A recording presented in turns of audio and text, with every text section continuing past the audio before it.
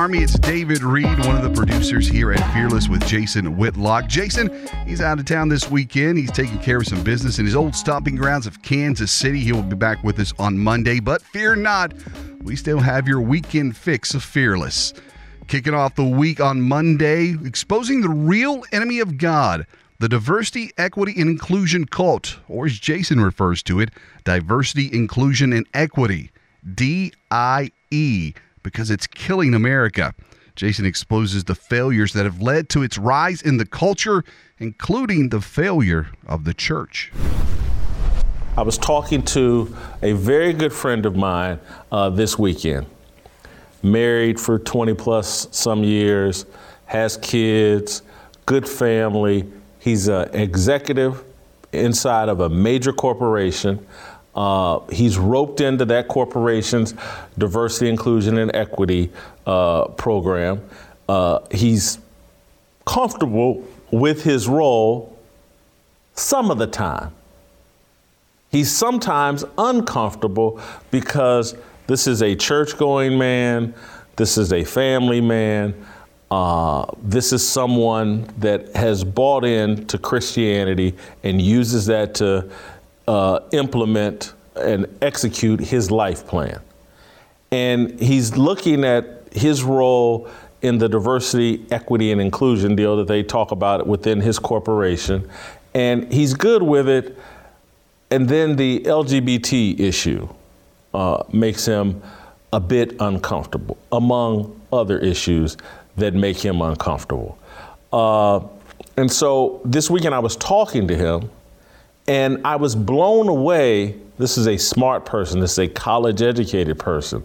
This is someone, Salt Rock of America type American. He's checked every box. Here's what I'm supposed to do. I'm supposed to get married. I'm supposed to be committed to my wife. I'm supposed to get educated. I'm supposed to be law-abiding.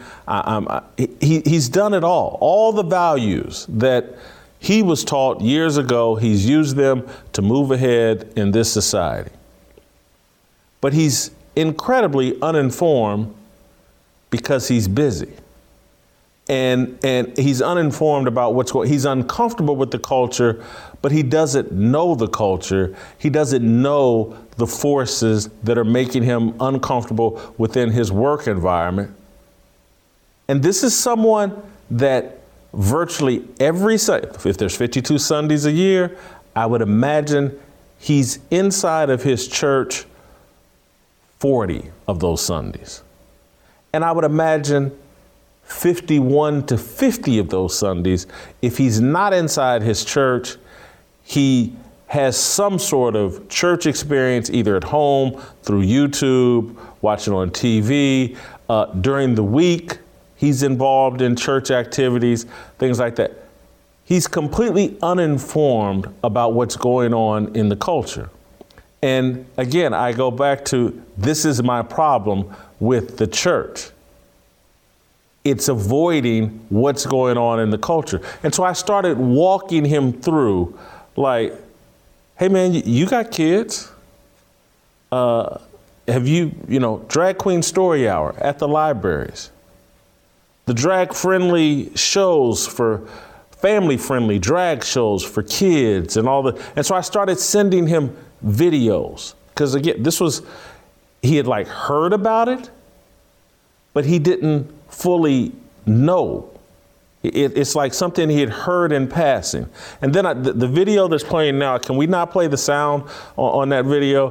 The video we're playing now, I sent, that's a young child at a drag show filled with adults throwing, again, that's a drag queen, king, whatever. It's a man dressed as a woman talking to that young child. That young child is dancing. That room is filled with adults. They're making it rain on this child. This is going on in our culture. Everybody has bought into that because, again, we want to be inclusive. We must serve the inclusivity gods. We must be diverse. And this is what diversity looks like. take your kids, get them acquainted with the very diverse people of the drag queen group. That's what inclusion looks like. Taking your child to a drag show and having that child, a female child, dance on stage while adults walk up and throw dollar bills at her.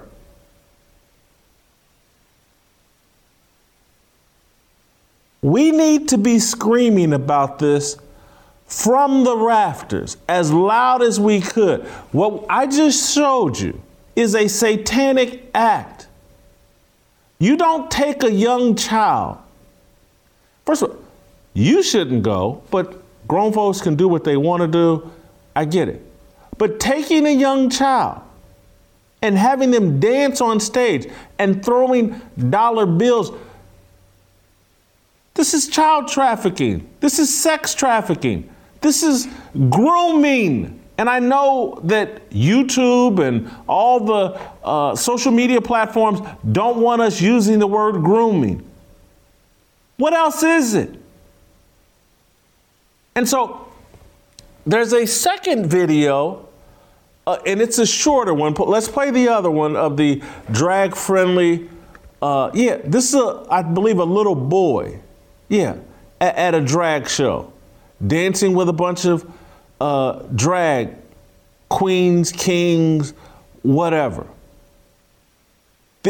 I could give you an endless reel. We could sit here for 2 hours just playing clips of kids at drag shows being videotaped, dancing and performing for adults. It's hard for me to even talk about it without tearing up that we're doing this and that men are doing nothing about it because of the diversity, inclusion, and equity gods, the real religion imposing its will. Oh my God, if I call this out, I'm homophobic, I'm transphobic, I'm drag queen phobic. This is sick. And so I'm explaining this to my friend. And then I really blew them away.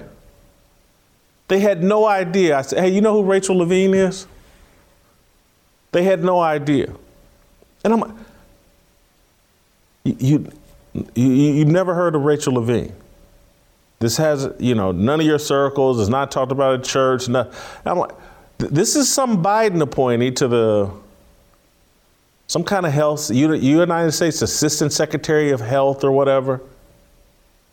And I go, we've called this man America's first 4-star admiral woman.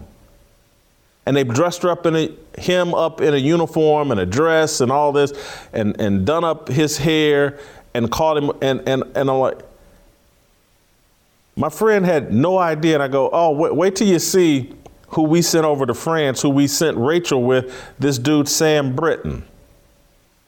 He's got some kind of government title. I think he's Secretary of Spent Fuel and Waste Disposition in the Office of Nuclear Energy, Sam Britton.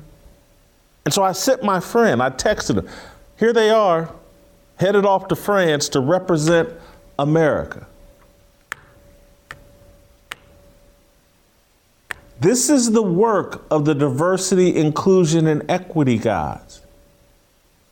The people in power think Rachel Levine and Sam Brinton are progress and proof of inclusivity, and that the entire point of life here in America and across the world is to be inclusive.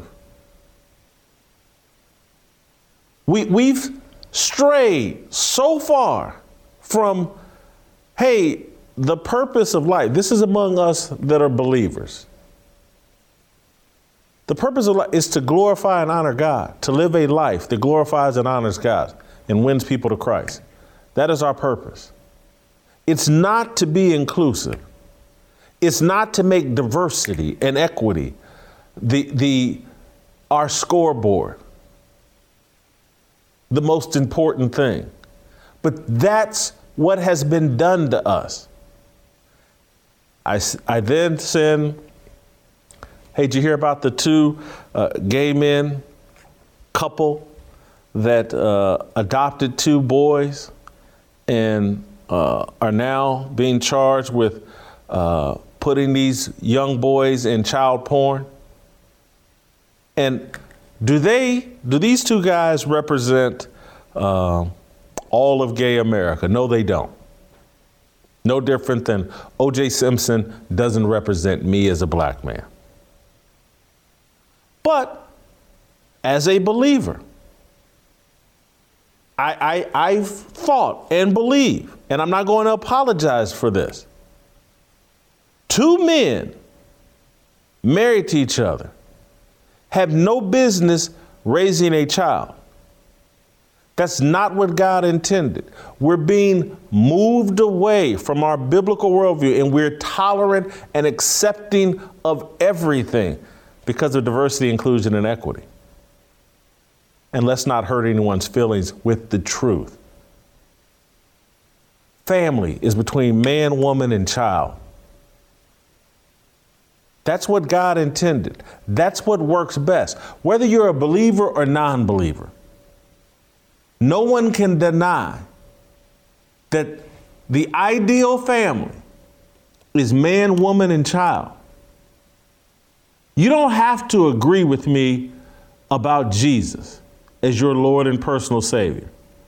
But I'm sorry, the facts are in, the evidence is in. Family is man, woman, and children.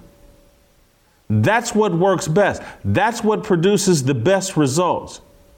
Two men who can't control their lust for each other.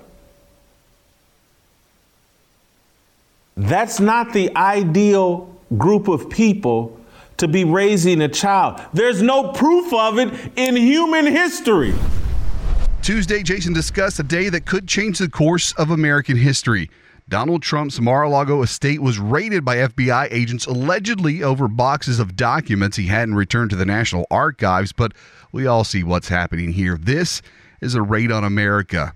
But what the left devised to prevent Trump from running for office in 2024 may have already backfired. He's a martyr now.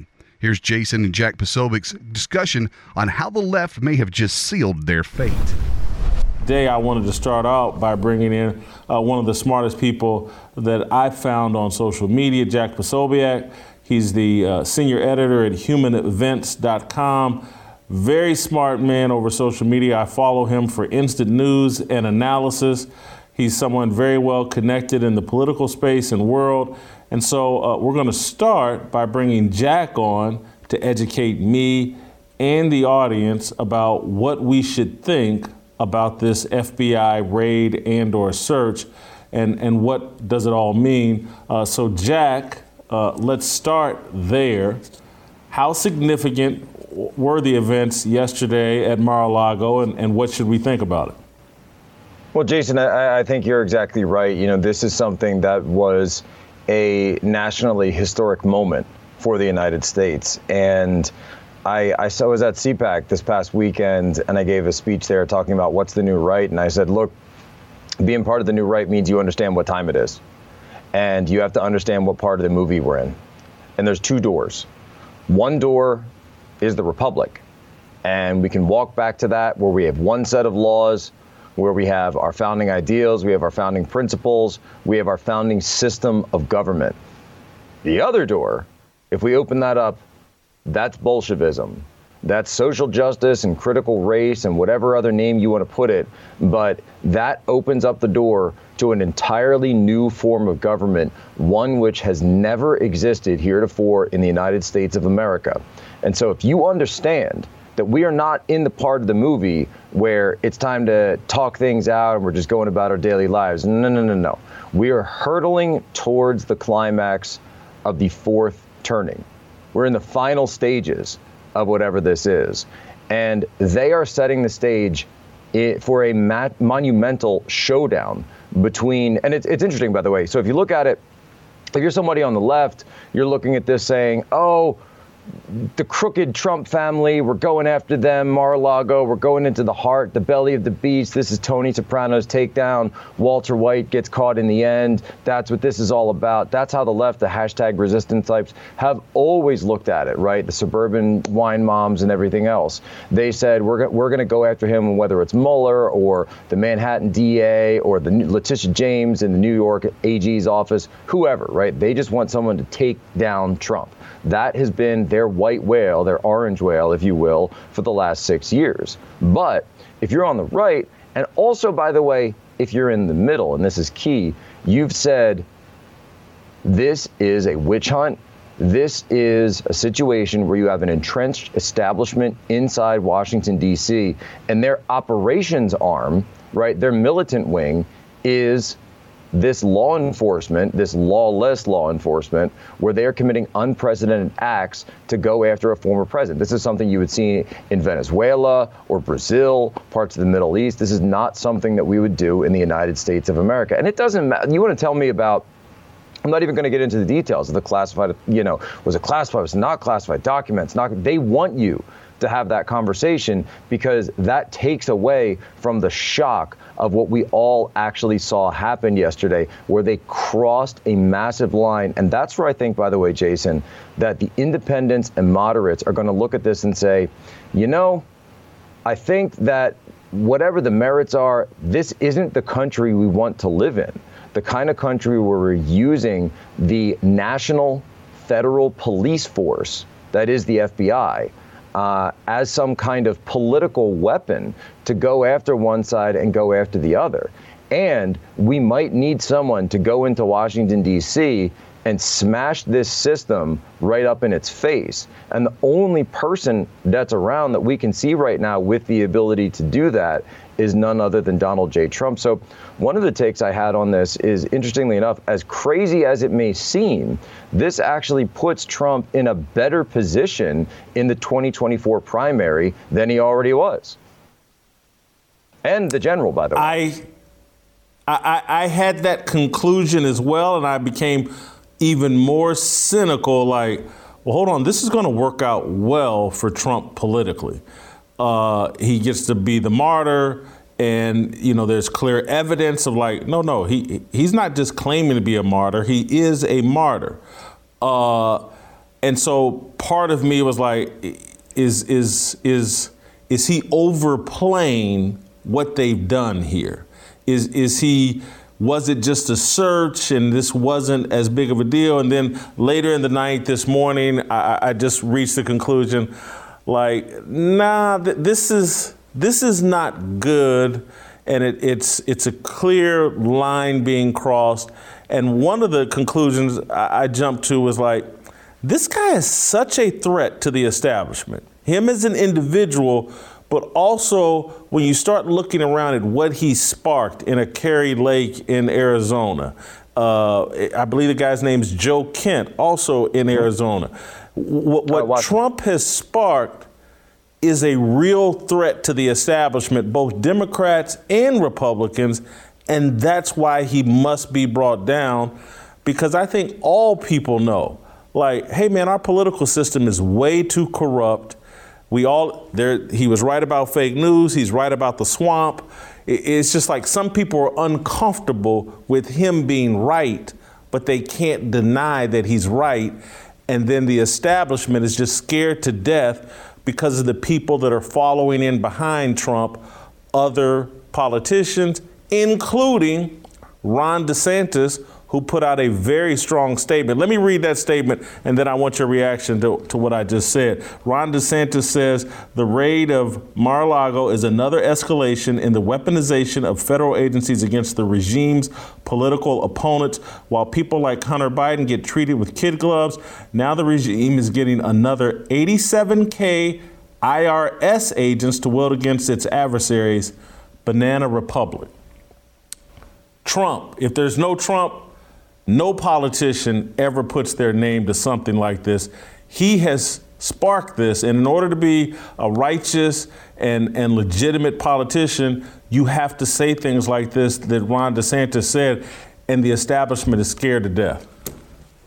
Well, I think that's right. And, do these people, you go on MSNBC or CNN and they're saying, oh, well, the judge and this was, it's done and it must have been done with the highest level of sensitivity. And cut me a break, right? These documents, okay, let's take what you said on the face of it. If these documents were taken out 2 years ago when he left office, then why all of a sudden in the middle of a midterm year when all of his candidates are running the table in these primaries, now suddenly it's a national security disaster when they've been sitting there for 2 years? Yeah, no, I don't buy it. Doesn't pass the smell test. The timing of this is exactly as it looks like. And Governor DeSantis, by the way, so the FBI knows what they're doing. Merrick Garland knows what he signed off on. Chris Wray knew that this was going to happen when he went to the Senate to testify last week. He already knew. And I'm sure, by the way, the chief of staff of the White House, Ron Klain, probably informed President Biden about this while he's up there in quarantine, sitting away inside the White House. Think about the timing of that, by the way. They pull Biden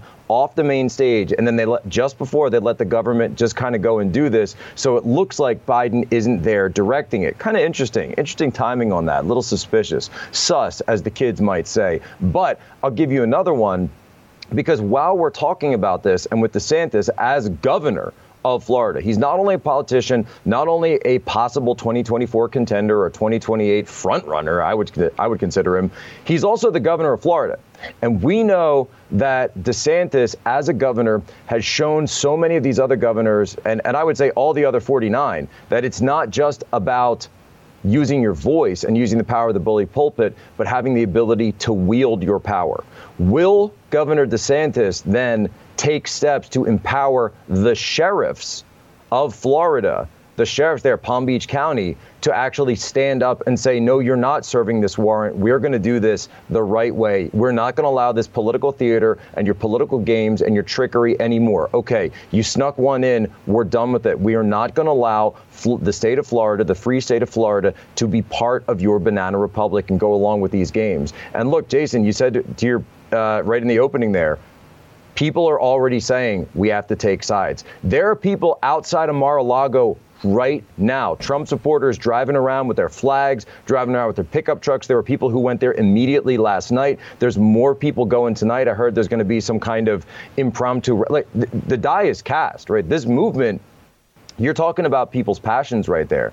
And you're talking about a movement that you are galvanizing, that you are pushing against. And I'm sure, by the way, Merrick Garland, the guy who's locking up grannies, over January 6th, would love nothing more than a standoff between Trump supporters and sheriffs and just all that chaos, because he can ride that to power. But mark my words, Merrick Garland, in his mind, this is vindictive. He views the Republicans and the conservatives as being the ones that denied him that seat on the Supreme Court. And so he is now using the power of a weaponized Department of Justice to go after the people he views as personally denying him what he thought was his right, that seat that Gorsuch now is sitting in on the Supreme Court. So he's going after Trump. And mark my words, if they can find even the flimsiest imprimatur of an indictment on Trump, they are going to indict him. They will haul him back up to Washington, D.C., just where they had Stephen K. Bannon and General Flynn and all these other people, and they will try to put him on trial in front of a D.C. jury. And if you put a guy like with the name of Donald J. Trump in front of a D.C. jury, you're only going to get one result. We could be looking at the show trial of not only the former president of the United States, but the leading frontrunner for the 2022 election, actually putting the chief political opponent of this government, this regime, on trial. That's the way the die is cast right now. And if you couldn't find a more caustic situation, it's like they're taking it's like you got a house fire that you could put out. They are spreading gasoline everywhere and throwing matches all over the place. That's what they're doing to our country right now. We are at a tipping point in America. With 400,000 children in the U.S. foster care system and a quarter of those awaiting a forever family, Christians must step up. This is Jack Graham, Senior Pastor at Prestonwood Baptist Church, inviting you to Chosen, a summit addressing these urgent needs on Saturday, April 13th. Chosen will empower churches to begin foster care and adoption ministries and equip families who are adopting or fostering. We have great speakers joining me, including Sadie Robertson Huff and Governor Greg Abbott of the great state of Texas, along with dozens of breakout sessions. I urge you to join us and help make a difference in the lives of these precious children. Register at prestonwood.org/chosen. Wednesday, Jason dove into the case of Cale Gundy, the Oklahoma football coach who resigned after using a racial slur he read off a player's tablet in a team meeting. The real reason Gundy is no longer in Norman, not so much the N-word, but being an old white guy trying to teach traditional values to young black men. Now, there's a place for that on a college campus, but it's no longer in the football locker room. Gundy was sacrificed to the woke gods. You know Jason brought the fire on this one. Cale Gundy quit because woke culture forbids sharing his values. It's the same reason Jay Wright retired as Villanova's basketball coach at age 60. The same goes for Duke's Mike Krzyzewski at age 75. Woke culture prohibits college coaches from preaching traditional values. Male college coaches now strictly teach X's and O's. College professors teach values. For a college professor, there is no higher value than the protection of feelings and the promotion of safe spaces. College coaches, on the other hand, value arming and fortifying young men for the harsh realities of life. Cale Gundy is yet another dinosaur who recognized the time we live in and voluntarily accepted the consequence of an American culture committed to the emasculation of men. Gundy, a former Oklahoma University quarterback and longtime assistant football coach, allegedly resigned his coaching position because he read aloud a racial slur while reprimanding one of his players. According to reports, during a film session, Gundy became agitated when he saw a player distracted by his iPad. Gundy picked up the player's iPad and read the words on screen, which included a racial slur. I know you're never supposed to do this, but I'm going to do it. Let's assume Gundy read the N-word. Let's just make that assumption. It is the favorite and most prized word in so-called black culture. Gundy coaches wide receivers, a position dominated by black men. Again, so let's assume he read the N-word. In his resignation statement, Gundy took responsibility for his actions, writing, quote, "The unfortunate reality is that someone in my position can cause harm without ever meaning to do so.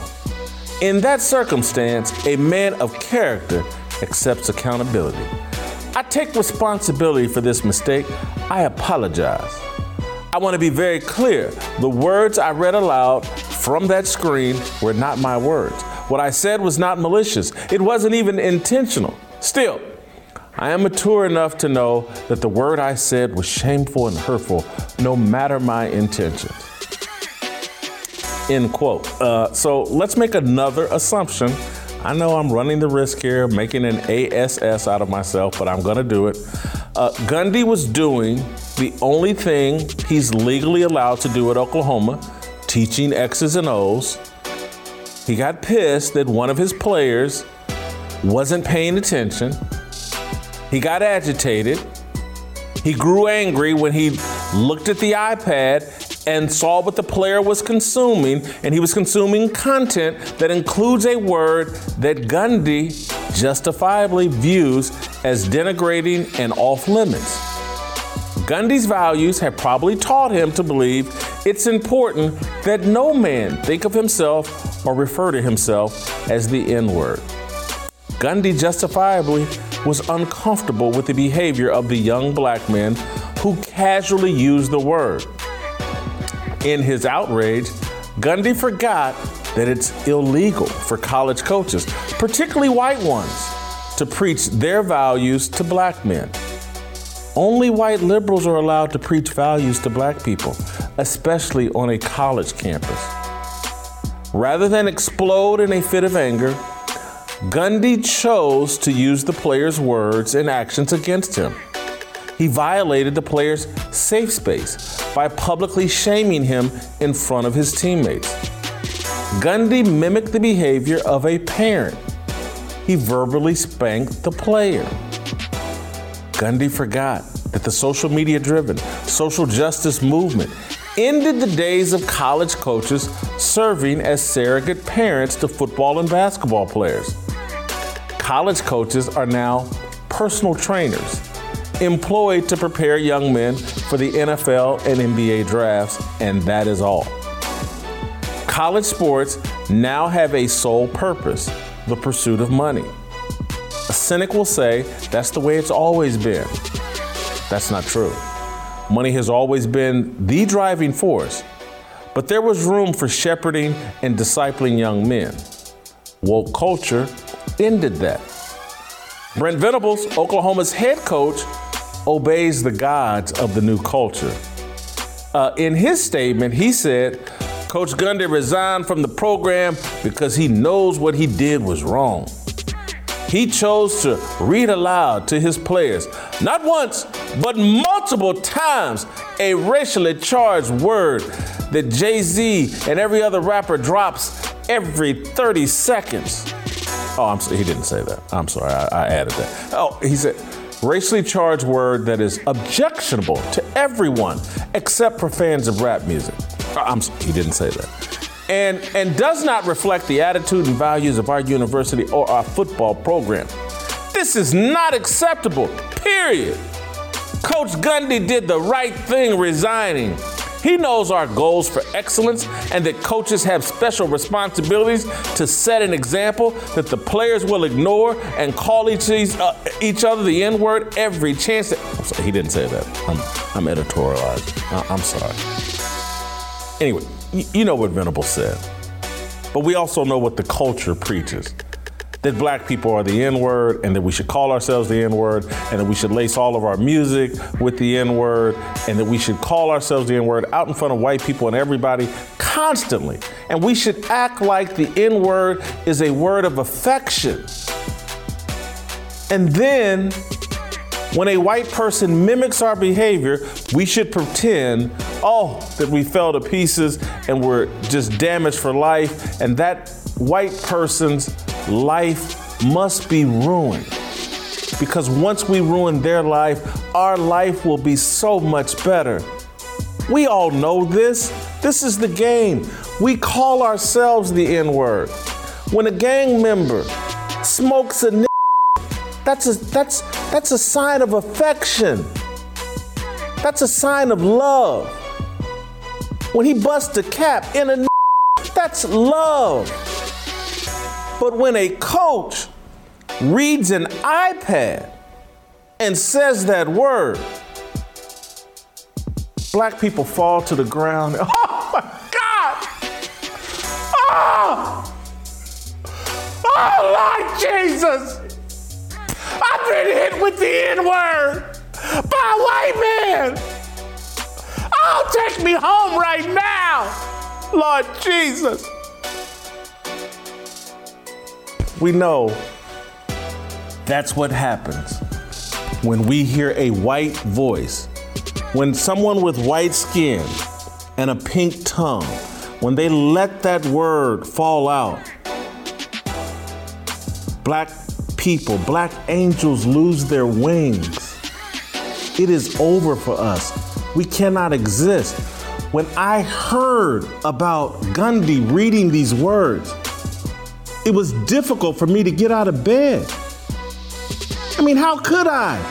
A white man read the N-word from a black man's iPad in an effort to shame that man and to quit using this word and pay attention to me.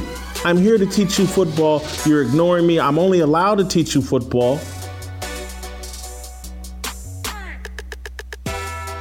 When I heard, I almost called off from work on Monday because I just needed time to reflect after learning that Gundy had repeated this word. The social media gods, they've spoken. Had the story leaked that Gundy scolded a player and uttered a word that black people use constantly, social media agitators and bots would have framed the OU football program as racist. I mean, a white man repeating that word from that guy's iPad. Of course, Oklahoma's football program. It's racist.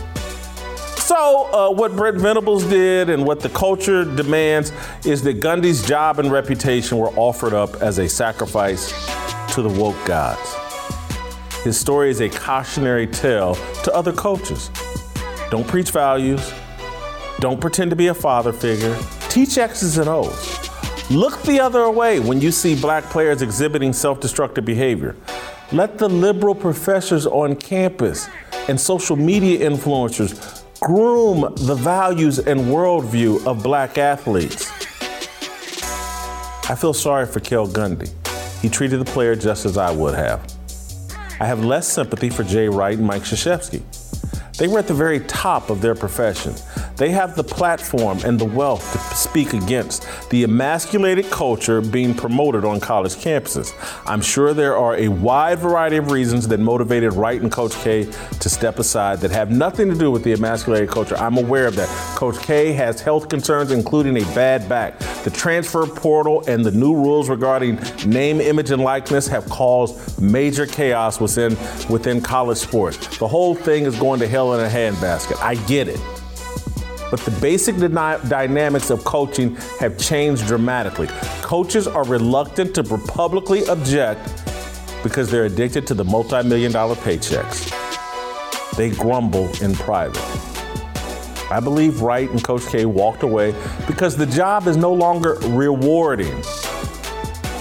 Who wants to be a personal trainer when their vision was to be a life coach?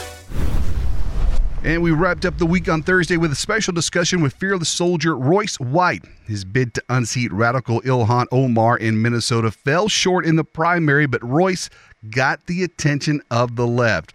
The publication Mother Jones saw him as such a threat to the liberals' reign over black people, they dropped a hit piece on Royce just one day before the election. Even though Royce did not win the Republican primary, I think the number of hit pieces I saw on Royce White lets me know he's a dangerous man to the establishment. If he was not dangerous, they wouldn't be having these hit pieces published about him. And so I don't think we've heard the last of Royce White in the political sphere. The Democrats and the establishment and the Republican establishment can see that Royce represents something potentially dangerous, and that's why these hit pieces have been written. And so, Royce White, welcome back to the show. And I just want to take some time and learn from you what you learned, and then I want to talk a little bit about this piece and what's next for Royce White. So, first off, how was it? What did you learn running for the 5th congressional seat in Minnesota? Well, first of all, there's a lot of components that go into running a campaign that you just couldn't know without running a campaign. It's just like any other profession or any other endeavor. So I learned a great deal just about personnel, about the different aspects of a campaign, whether it be ground game, whether it be advertising, whether it be billboards, and so on and so forth. From a bigger cultural standpoint, I guess we in Minnesota are exactly where I believed we were, where I had a hunch we were, but I definitely wanted to test it out. I definitely wanted to see for myself and jump in regardless. And, you know, I was defeated yesterday by the Uniparty, and that's just the God's honest truth. The Uniparty prevailed. And it's a failure of urgency from the American people, especially the conservative movement. You know, I look at the vote results and totals, and you had 100,000 Democrat voters turn out in CD5 and only 10,000 in our Republican primary.